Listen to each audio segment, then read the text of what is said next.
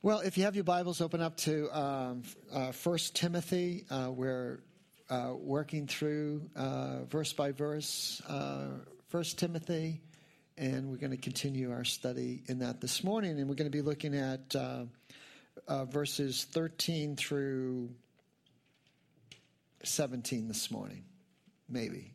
So let's pray. Father, we thank you for this morning, and Lord, we're excited that March is coming, but that's really good. So surprising how it sneaks up on you every year, same time too. But Lord, we are here this morning, and Lord, our desire, Lord, is to soak in everything that you would have for us today. Not this afternoon, not tomorrow. But today we want to be present and available for you to work in our hearts, Lord. Lord, help us not to miss the grace that you have for us at this moment. Help us to step into what you would want to do in our hearts and lives, that we could be actively present and engaged with you and the people that we love. And the people that we love, we would not miss them this morning. So we turn to your word, and the same, Lord. Help us to be actively engaged and to really receive from you all that you would have for us at this moment. In Jesus' name, amen. When we look at our text flowing out of last week, we know that the Apostle Paul was imprisoned for a number of years and was released from prison, and there was a conflict that arose in the churches. And the conflict was that the Judaizers, the false teachers of Paul's day, had come into the church, and they were stealing away from the people there, the very things that Jesus Christ had won on the cross, the very things that the Lord would want to impart into people's lives, that the Judaizers and the false teachers of Paul's day, they were stealing that. They were stealing that from the people's hearts. And what is true in Paul's day is true in every age, at every time, in every church, in every era, is that the gospel is always the target of the enemy, and grace is always the thing that the enemy wants to steal away from our hearts. Always. And he does that through a lot of different ways. He'll do it through false teaching. He'll do it through the busyness. He'll do it through the circumstances of our life, the difficulties that we have in our life. And yet, in the midst of all of those things, even in the midst of an imprisonment, what Paul experiences and appropriates every single day of his life is the grace of God that transforms his life and brings strength and courage and joy. And see, every day we wake up, we have to make a decision of what is going to be our testimony for that day. What is going to be our confidence? What is going to be the thing that oozes out of our heart, that if we're in the community, people they stop and they say, and what do you do? And who are you? And because grace confronts culture. Grace witnesses to something that is inside of you that is greater than the culture of the day. Grace that transforms, grace from the gospel that transforms, makes us a totally new creation in Christ. It makes us so distinct, so unique, so yikes. So different that it's striking. And so Paul looks at these false teachers. He speaks to them, speaks to Timothy. In verse 3, he says, "As I urged you when I was going to Macedonia, remain at Ephesus so that you may charge certain persons not to teach any different doctrine, nor devote themselves to myths and endless genealogies which promote speculations rather than stewardship, rather than the stewardship of the gospel." And when we look at culture, even Christian culture and the culture of the day is pretty evident, but all these things tend to woo us away into dead ends, into speculations, rather than nurture our hearts in the grace of God. And they steal from us all the benefits of grace, which are our transformed life, which is a confidence that no matter what comes in life, the Lord is greater, and it removes us from enjoying all that God has for us today. And so when we look at Paul's testimony, what we're going to see is a proclamation of grace that I want to encourage my own heart this morning to deeply drink from. I want to encourage you to do the same thing. And I want to encourage you to let this type of grace transform your life. And Paul's going to express that. So in the midst of false teaching, Paul has a testimony. And his testimony is about the power of grace. Let's read it. You have your notes. I just say lay them aside for a few minutes. You'll get them. You can take them home with you. But let's read the text, and then let's comment on how we can nurture grace in our hearts and have a testimony that is striking and a testimony that is appealing to the culture of our day, and a testimony that speaks into the people that we love that there's a better way. And we'll get into that. So look at verse 12 with me. We'll read it through and then we'll come back. Paul says this, "I thank him who has given me strength, Christ Jesus our Lord, because he judged me faithful, appointing me to his service. Though formerly I was a blasphemer, persecutor, an insolent opponent, but I received mercy because I had acted ignorantly in unbelief. And the grace of our Lord overflowed for me with faith and love that are in Christ Jesus. The saying is trustworthy and deserving of full acceptance, that Christ Jesus came into the world to save sinners, of whom I am the foremost. But I received mercy for this reason, that in me, as the foremost, Jesus Christ might display his perfect patience as an example to those who were to believe in him for eternal life. To the King of ages, immortal, invisible, the only God, be honor and glory forever and ever. Amen."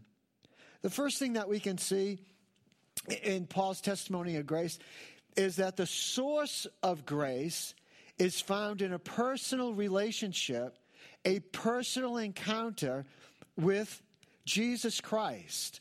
And the number one evidence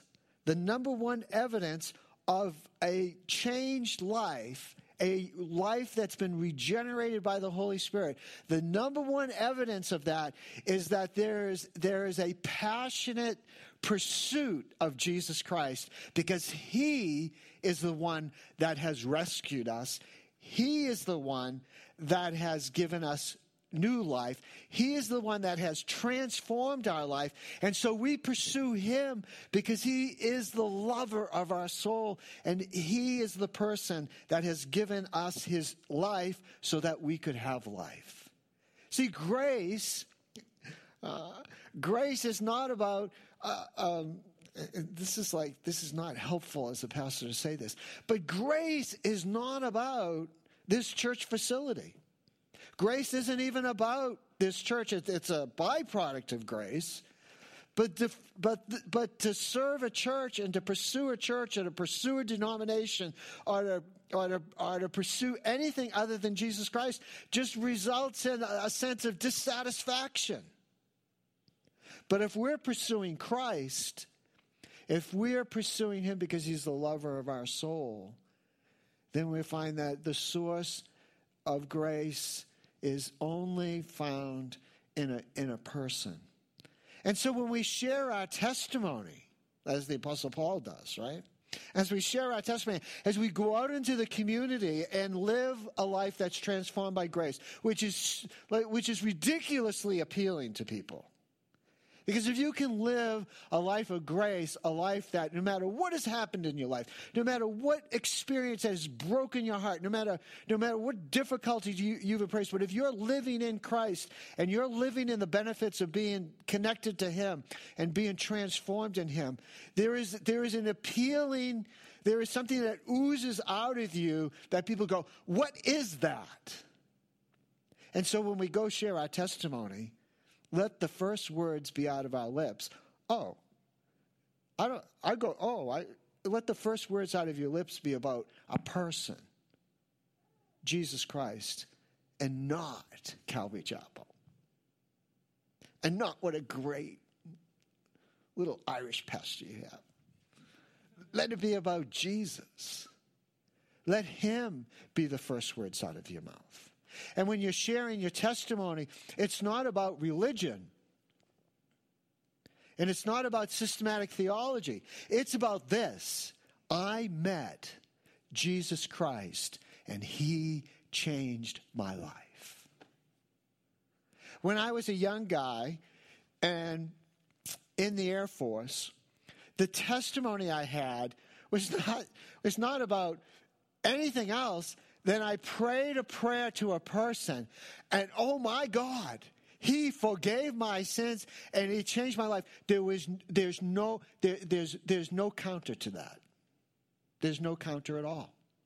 They can't say, oh, well, it didn't happen because you have a changed life. They can't say, well, I don't like religion or that church stuff. It's not about a church at all. It's about a personal relationship with a person. His name's Jesus Christ. And so this morning, have you locked arms around that person? Again, today, this morning. Have you embraced the lover of your soul? Have you come to him and said, Lord, nurture my heart in your love and your grace and your mercy? And when you run into people in the community, do you point them to a religion or set of doctrines? All those things are important. They're right here in our text. But the most appealing thing about the Apostle Paul is that he was on the road to Damascus. And the Lord says to him, Saul, Saul. And he goes, Who are you? Who are you, sir?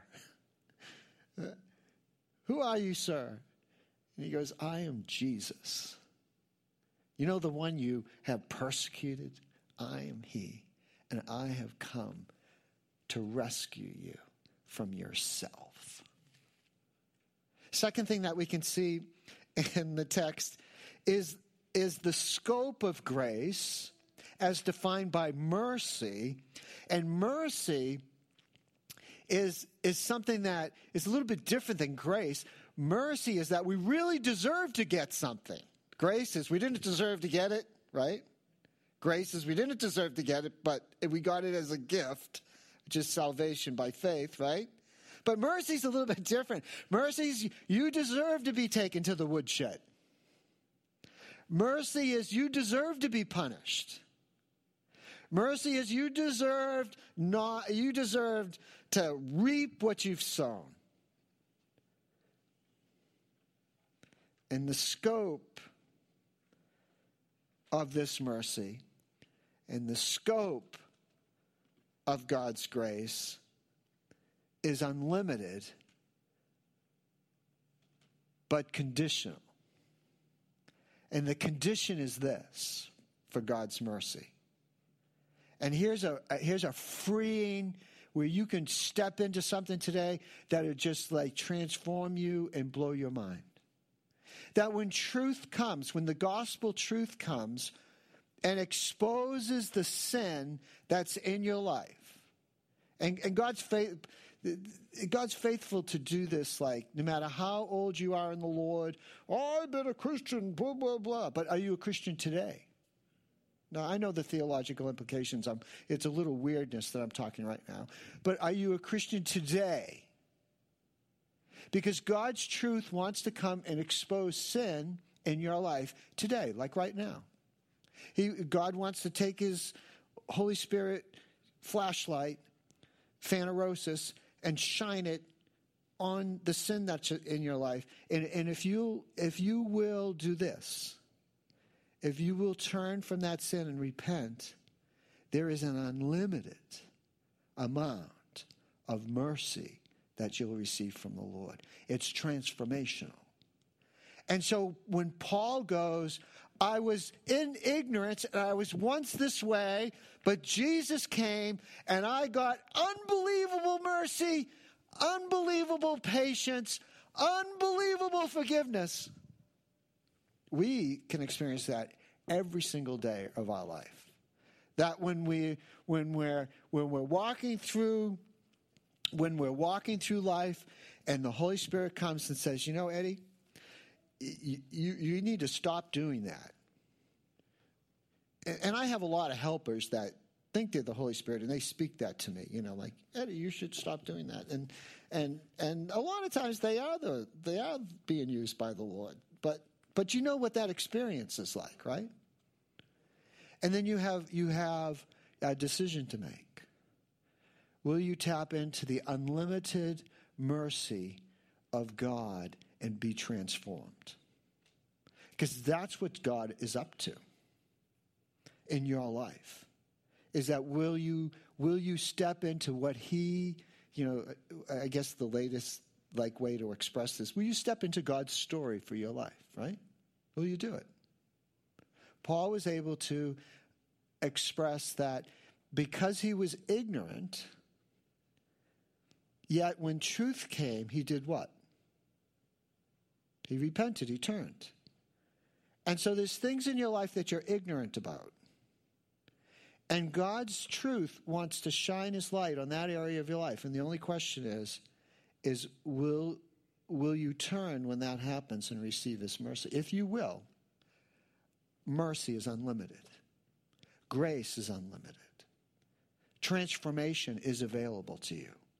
If you choose not to do that, then you just continue in your sin, and you continue in your lifestyle, and you continue in your misery. But being in New England, we love misery. We love darkness and cold days. Little sunlight. No, that's not true. Paul was able to experience the unlimited mercy of God because when he was ignorant and when truth came, verse 14, he experienced the sufficiency or the abundant transformation that came because he turned and repented of his sin. Take a look at verse 14 with me this morning. And the grace of our Lord overflowed for me with the faith and love that are in who? Christ Jesus. John 10:10 says what? I've come to give you what type of a life? Abundant life. In the context there, Jesus says that the enemy, the thief, comes to what? Steal, kill, destroy. But I have come that you might have, Jesus says, I have come that you might have life and life abundantly. And so when Paul was in his ignorance and the light shone on him and he turned, he received what? Unlimited grace, unlimited mercy, and abundant life that overflowed in his life because of who he was in Jesus Christ. God wants, his desire is to transform you. That's what he's up to. Another word for that we learned in First Thessalonians chapter 4, I think it's verse 3, that the will of God is what? Your sanctification. And so when we do this church gig here, like we do this church gig here, what the Lord wants is that when we come into his presence, he wants to transform you. And he shines his light on areas of your life that you might be ignorant about.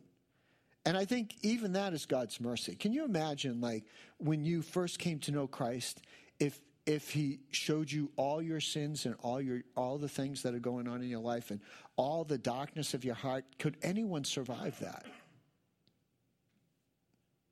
And he showed you all the things that you were going to go through in your life, all like in a minute, like fast, one of those like iPhone videos, you know. None of us.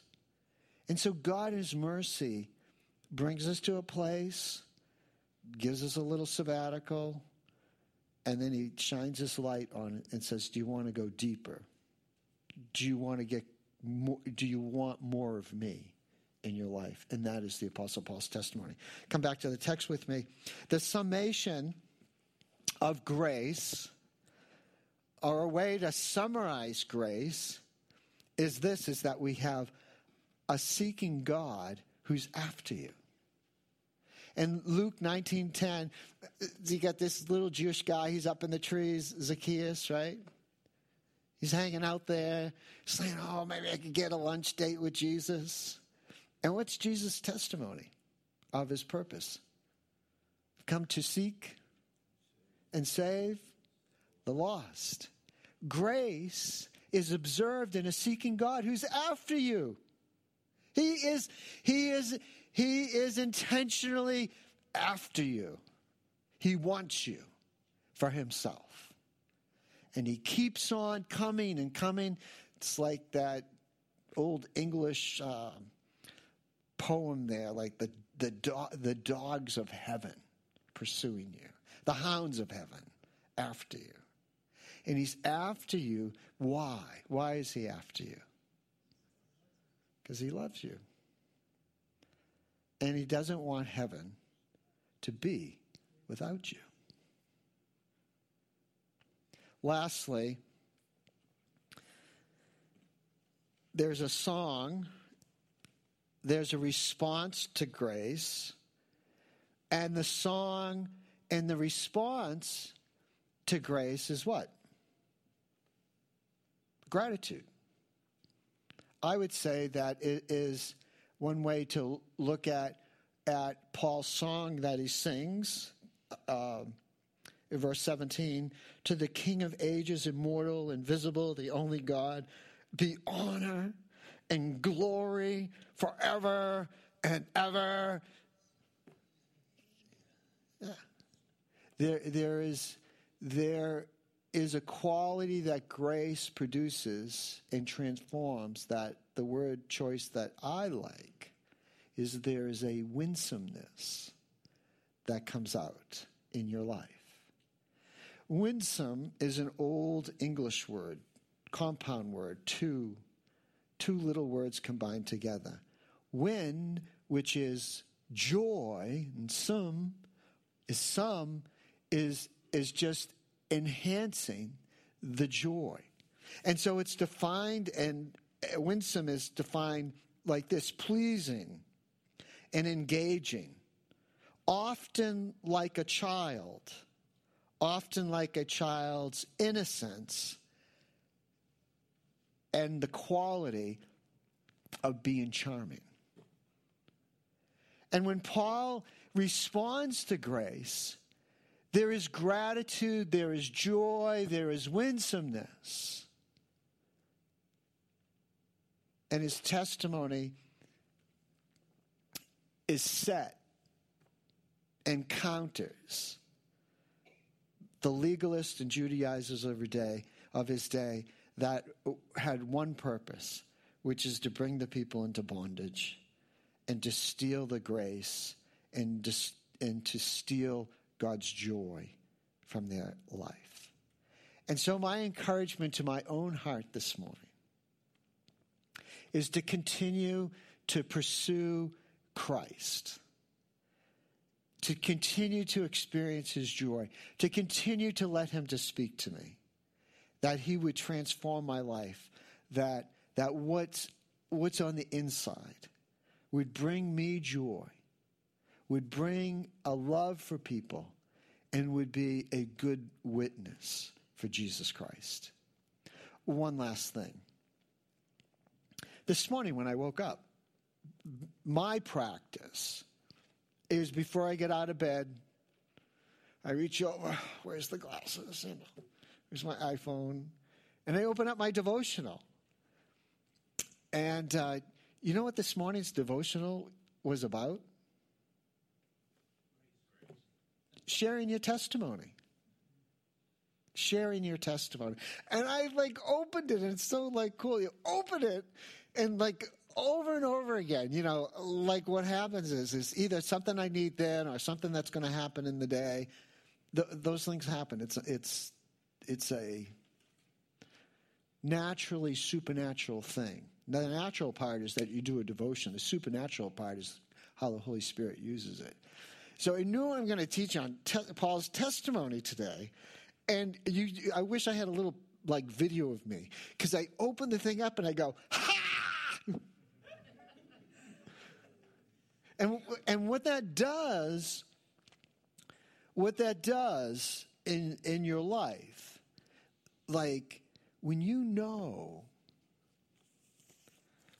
that God is speaking, when you know he's working in your life, that comes out in every aspect of your life, both within your own heart, your own walk with Christ. You have a greater awareness that you're his child, and he's got your back. But it comes out in all your relationships with people, because you are modeling, witnessing that you have a relationship with a person that's leading and guiding your life, that you can trust and have confidence in.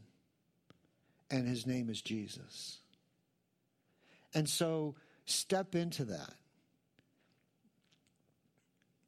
I started this morning by saying, did you soak in all the grace God has for you right now, right this moment? Are you living in the moment? Because if you are, your eyes will be open to what God wants to speak and do. And equally as important, your eyes will be open to the people around you that need you to step into their life. Paul's testimony was a testimony to God's grace, and was a confrontation to his culture, the culture of his day, which was designed to steal away people's confidence and grace in God.